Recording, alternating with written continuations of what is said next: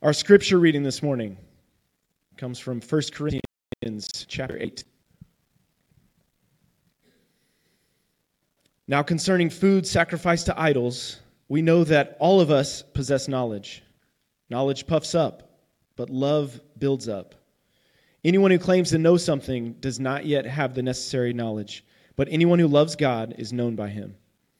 Hence, as to the eating of food offered to idols, we know that no idol in the world really exists, and that there is no God but one. Indeed, even though there may be so-called gods in heaven or on earth, as in fact there are many gods and many lords, yet for us there is one God, the Father, from whom are all things and for whom we exist, and one Lord, Jesus Christ, through whom are all things and through whom we exist. The word of the Lord.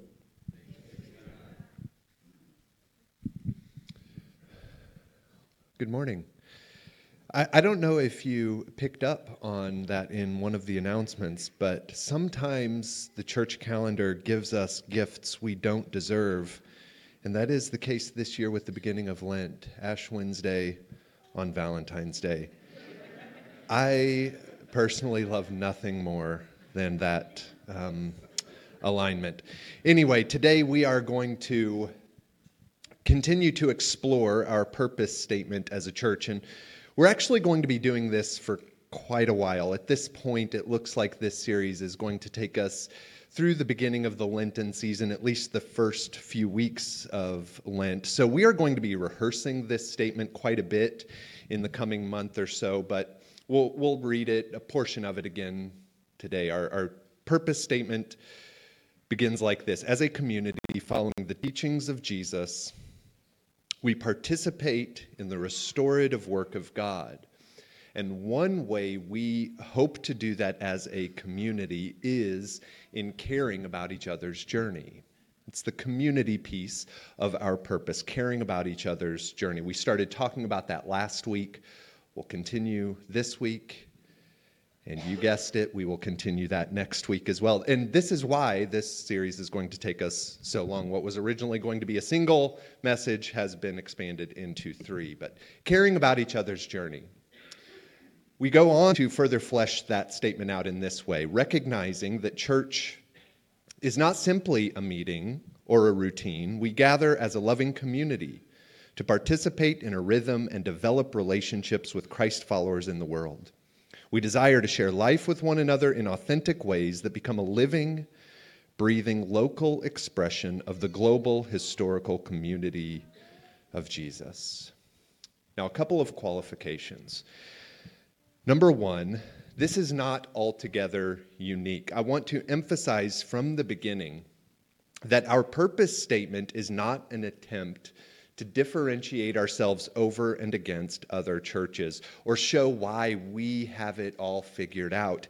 If you have been here for more than about 10 seconds, you know we don't have it all figured out. This statement is not an attempt to show why we are better than other churches and why people should be a part of our church. Rather, it is simply an attempt to put language to who we are hoping to become and some of the ways we seek to do that. Which brings us to the second clarification that I feel is needed. None of the stuff that we are talking about over the course of these 2 months is stuff we have achieved or goals we have reached. What is more, they aren't goals or concepts we will ever master, I don't think. We are always going to be striving to live these realities out. Sometimes we will do that well, maybe, hopefully, maybe. Sometimes we will do it poorly. When we do it poorly, we hope to be honest about it and hope to learn from our mistakes and continue to pursue life in Christ. So all that to say, we want to be realistic about this, understanding that we are imperfect people, imperfectly trying to live out an imperfect purpose statement, which maybe that sounds really discouraging or like we've resigned ourselves to stagnation, which is not the case. We want to actively pursue these things, But we also recognize that it's not about reaching a destination, but it is, in fact, a lifelong journey of discovery, living with Jesus and his family. And that journey with his family, that journey with our brothers and sisters seated around us today, what we talked about last week, that journey with his family will never be without detours, road hazards, speed bumps. If you've been a part of a church, and not necessarily this church, but any local expression of the church, you probably know what I'm talking about. I grew up in the home of a pastor. My folks are actually a part of our congregation now. I'm sure many of you know them. But as a pastor's kid, in addition to, some of the normal PK antics that I was probably guilty of, I also feel like I saw a fairly thorough picture of the messiness of the local church. I sort of feel like that farmer's insurance commercial. We know a thing or two because we've seen a thing or two. Like many of you, I have seen and experienced the ugly, bitter, messy, harsh reality of life in community. I have also seen the beauty on the other side. I'm sure many can relate. One of my prayers for us as a community is that we might not become disillusioned by the imperfection or the messiness of life in community together, or give in to the temptation to just decide to burn it all down and move on. As we noted last week, the family gathered around Jesus Christ is a gift. I believe it is a gift. It's not an easy gift. It certainly is not a perfect gift, but it is a beautiful gift to be embraced. But I wonder if the only way that we can move toward embracing that gift of the community gathered around Jesus as family is to first recognize that however disappointing this may be, there is no perfect family. There is no perfect family.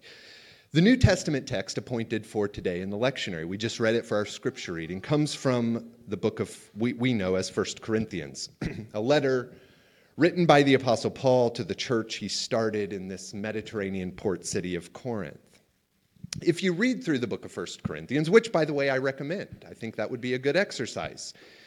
If you read through it, you will notice Paul addresses some extremely practical matters throughout this letter. I mean, you will find a thoroughly developed theology throughout the letter, but he also gets into the nuts and bolts of living together in community. And some of the practical matters he addresses are pretty wild. There's also a great deal of variety in these issues. He moves from addressing something like the food that Christians should eat to issues of human sexuality, issues surrounding marriage and singleness, etc. And then moves on to explicitly religious matters like communion or prophecy or disorder in the midst of a worship gathering. It's sort of like a buffet. There's a little bit for everybody. But in addition to covering a lot of practical ground, dealing with some specific issues that needed to be addressed in this specific community, I think we also find that this letter as a whole provides a reminder that community is messy. It always is. And by the way, it's not just the church community. Anytime you get human beings together in a group for an extended period of time, it's going to get messy. And yet, despite all of that, I want to draw our attention to just a couple of statements from Paul, to some of his opening thoughts and then some of his closing thoughts at the end of the letter. So, again, he understands all that is going on in this local church in Corinth.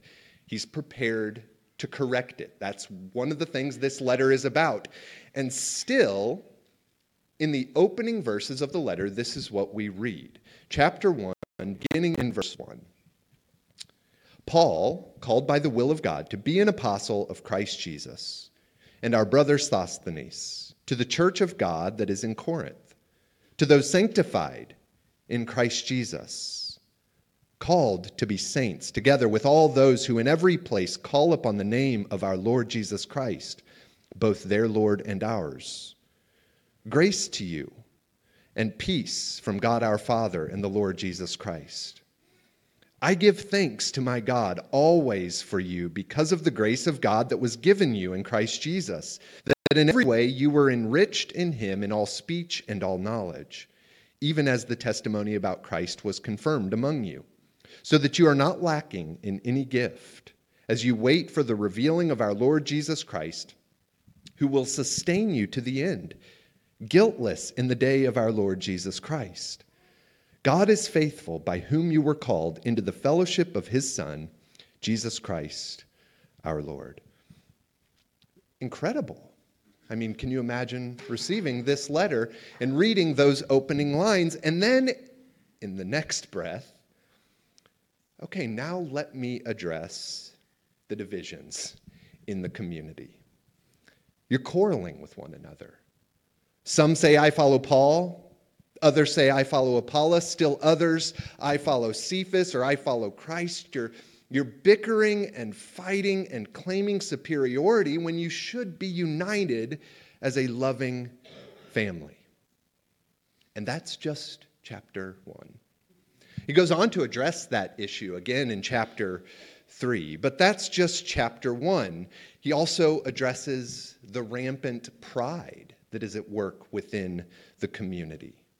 Sexual immorality. And he goes on in chapter 5, sexual immorality that wasn't even tolerated at the time among pagans. He goes on, there's greed. They're suing one another over disputes they couldn't reconcile. There was idolatry. When they gathered for the Lord's Supper, some were overeating, overindulging, even to the point of getting drunk on the wine, while those on the margins didn't even get to share in the meal at all. There was chaos in their use of spiritual gifts. I mean, from beginning to end, what we discover in this letter, the church in Corinth is a messy bunch. There's sin. There's selfishness. Undoubtedly, that sin and selfishness caused a lot of pain for those in the community. And it's not excused. Paul doesn't sweep any of this under the rug. He's actually going on to offer a rebuke and correction. But remember, Paul addresses them at the beginning of the letter as those sanctified in Christ Jesus, called to be saints. He says he continually gives thanks to God for the faith they have. And then he goes on this rampage, showing the many ways in which they fail to live up to that. Now, let's turn our attention to the end of this letter. He then concludes the letter in this way, right at the end of chapter 15. So this is before his concluding salutations, but chapter 15, verse 58, therefore, my beloved brothers and sisters, be steadfast, immovable, always abounding in the work of the Lord, knowing that in the Lord your labor is not in vain. Therefore, my beloved brothers and sisters. This is after he has walked through all of the many things requiring correction. Many failures within the church, all of the mess, all of the conflict, all of the selfishness and sin and pain that has caused. And still he refers to this messy, fledgling community as his beloved brothers and sisters.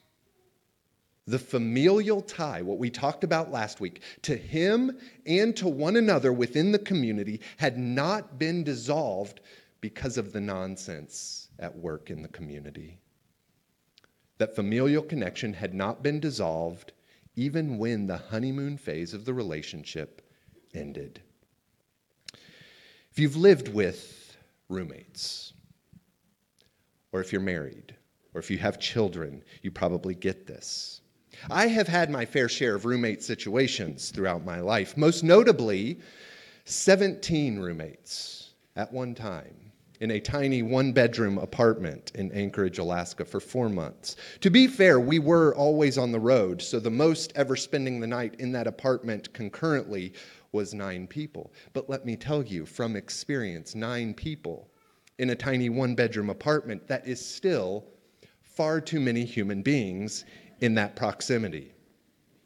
Another example, before Nanette and I got married, I went on a 3-month road trip around the U.S. with 2 good friends. We're still surprisingly good friends.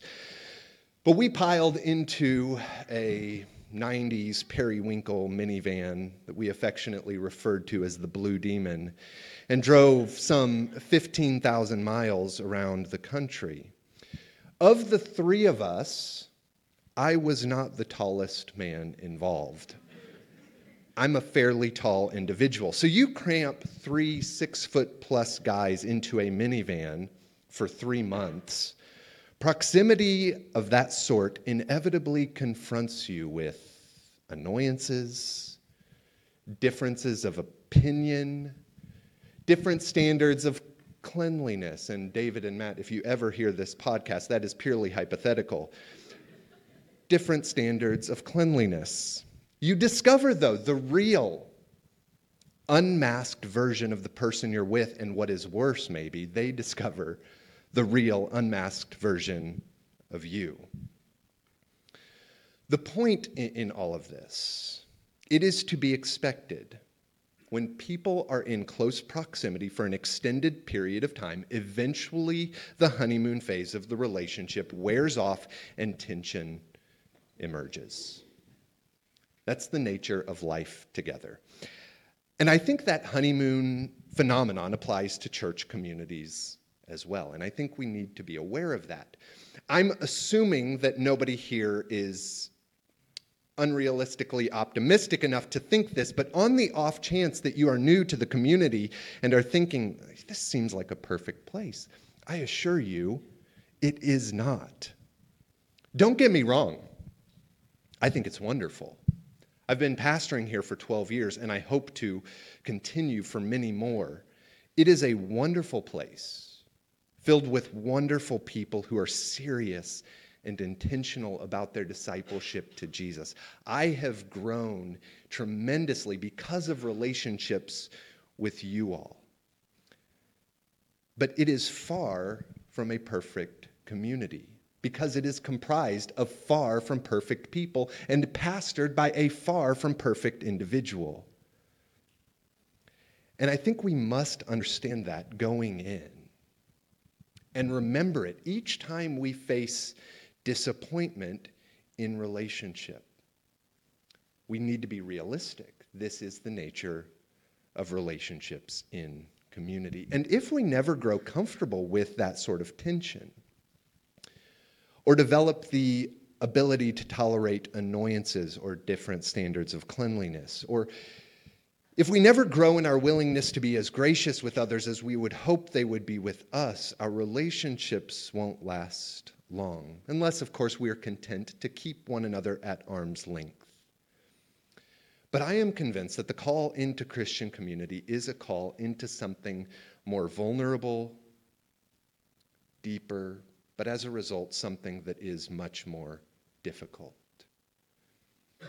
The reality is that we need each other. Of course, our greatest need is Jesus alone. Jesus alone is the source of our hope, life, and salvation.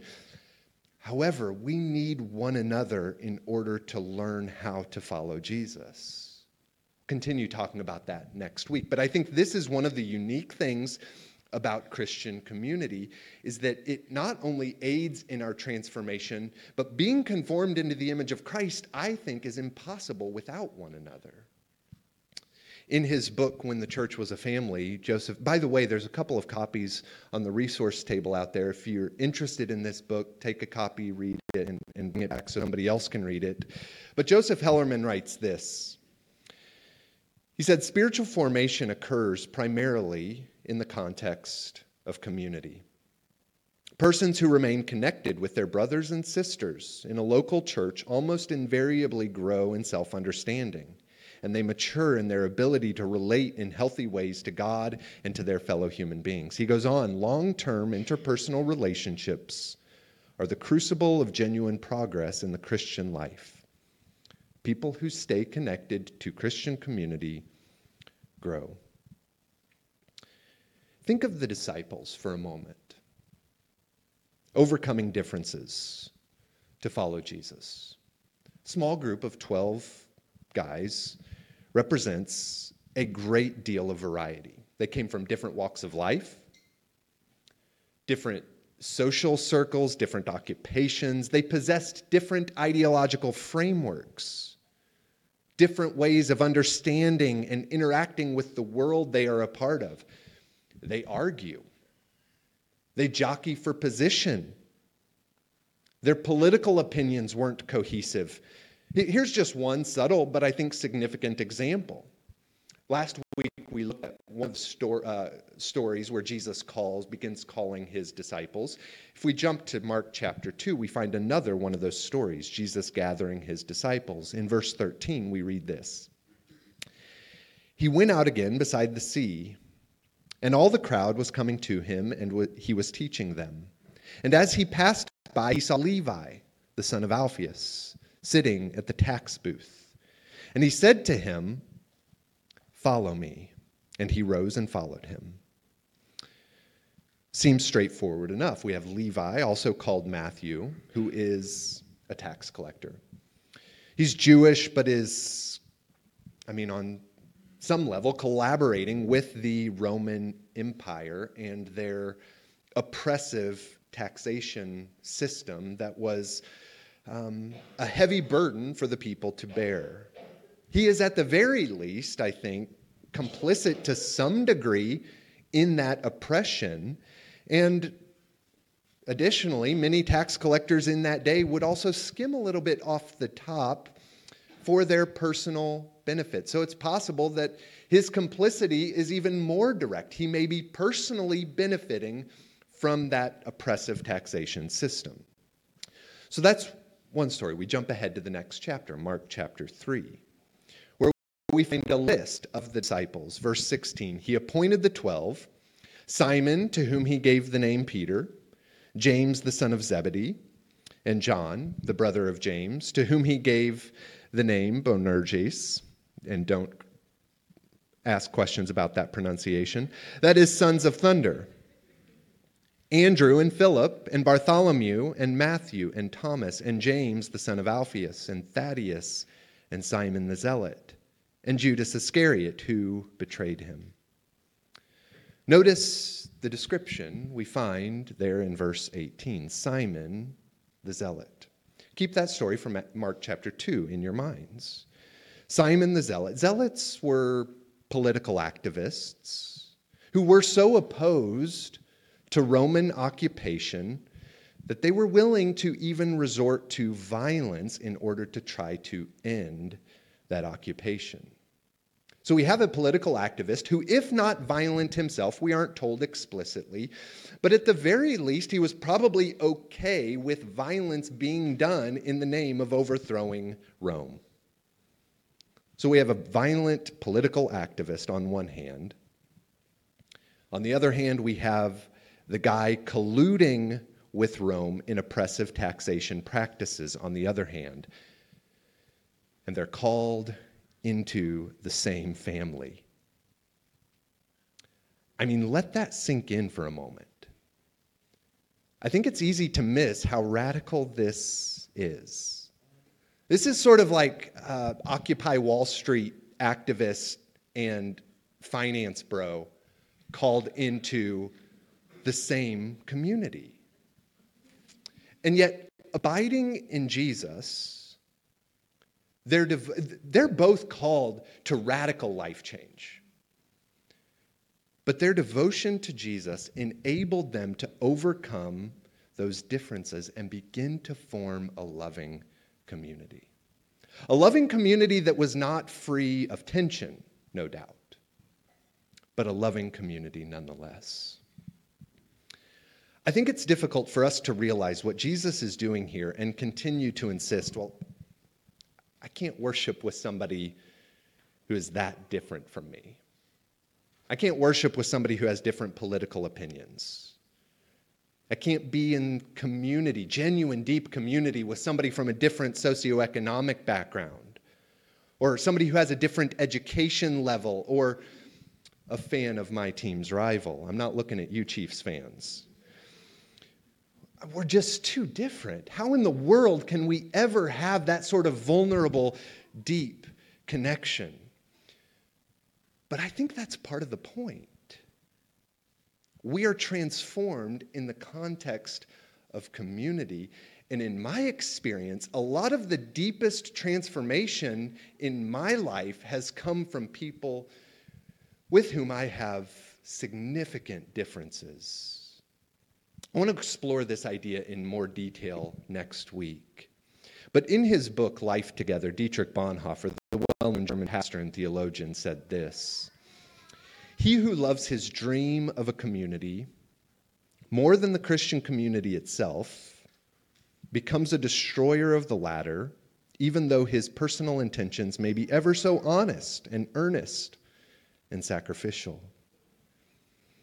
If we have our ideals of what community is, and ideally that's people just like me, and if we dream and desire that ideal above all else, we will inevitably destroy the possibility of deep relational connection, because proximity and extended periods of time, eventually we are going to discover that even if it looks like we're the same on the surface, we have some significant differences, and that tension is going to rise to the surface. But if we can grow in our ability to love the community itself, with all of its quirkiness and diversity, we begin to open ourselves to the possibility of creating genuine community. This is how one pastor, Rich Villodas, put it. He said, "There is no ideal community. There is no ideal community. Every community carries with it tensions, disagreements, idiosyncrasies, and challenging personalities." You're looking at one of those challenging personalities right now. Every community, he says. I think that's true, and that includes this one. We want to be realistic about that, but that leads to a question that I think we are faced with. Can we love the actual body? Not just in theory, not the idea of community, but the actual people seated around us right now. Can we grow in a long-term love for one another when they are close up? When flaws that remained concealed for a long time, when those become evident? When the excitement of the honeymoon phase of the relationship ends and we find ourselves doing the dishes, folding the laundry, sweeping the floors? Even when we fail to live up to the expectations or ideals, when we fail to live up to our own potential, can we continue to love? Can we continue to invest? Can we continue to serve? I want to leave us with those questions. We're going to return to this next week and try to wrap up this part of the series. But for now, I'd invite you to stand. We're going to gather around this table, which I think is probably the most appropriate way to conclude. We recognize that in a room, even as small as the one we're in, there are a great deal of differences in personalities, opinions. We come from different backgrounds, different situations. We acknowledge all of those differences, but we are united around this table. I think this is one of the beautiful things about concluding each of our services in this manner. It is a reminder every week that we have been united around Jesus Christ. That union around Jesus Christ doesn't eliminate tension. But for a moment, we lay that aside. We come and we share this meal at this table, the body and blood of our Lord, with our brothers and sisters, and we are reminded of that familial connection. So I invite you to take a moment. We'll just pause and be quiet for a moment and ask God's Spirit to speak to us, to challenge us. And then we'll join together with our brothers and sisters to share in this meal.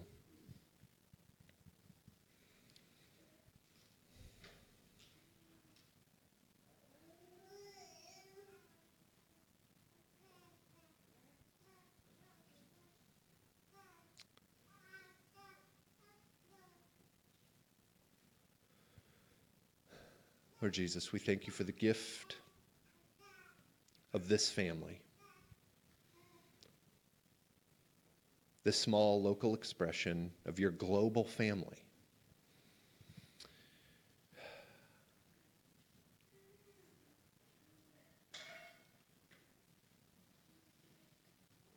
We pray that you would give us the courage and strength to embrace one another as brothers and sisters. Going into this with eyes wide open, being realistic, understanding that this is never going to be perfect,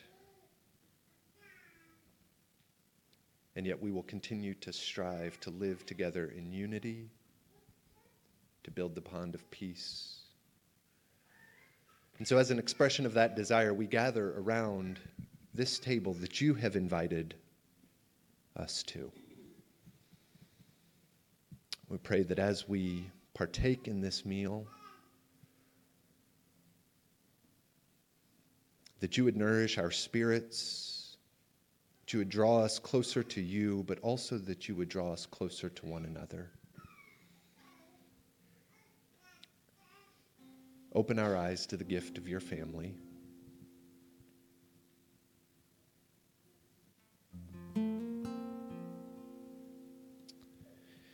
Now, by way of invitation, I'll invite you to say a prayer with me. We're going to make two lines down these center aisles. When you get to the front, somebody will be here to speak over you the words, the body of Christ broken for you, the blood of Christ shed for you. You can take the elements on your own, head back to your seat, but I'd invite you to join me in this prayer. Lord, make me an instrument of your peace. Where there is hatred, let me sow love. Where there is injury, pardon. Where there is doubt, faith. Where there is despair, hope. Where there is darkness, light. And where there is sadness, joy. O divine Master, grant that I may not so much seek to be consoled as to console, to be understood as to understand, to be loved as to love. For it is in giving that we receive. It is in pardoning that we are pardoned. And it is in dying to self that we are born to eternal life. Amen. Would you join us?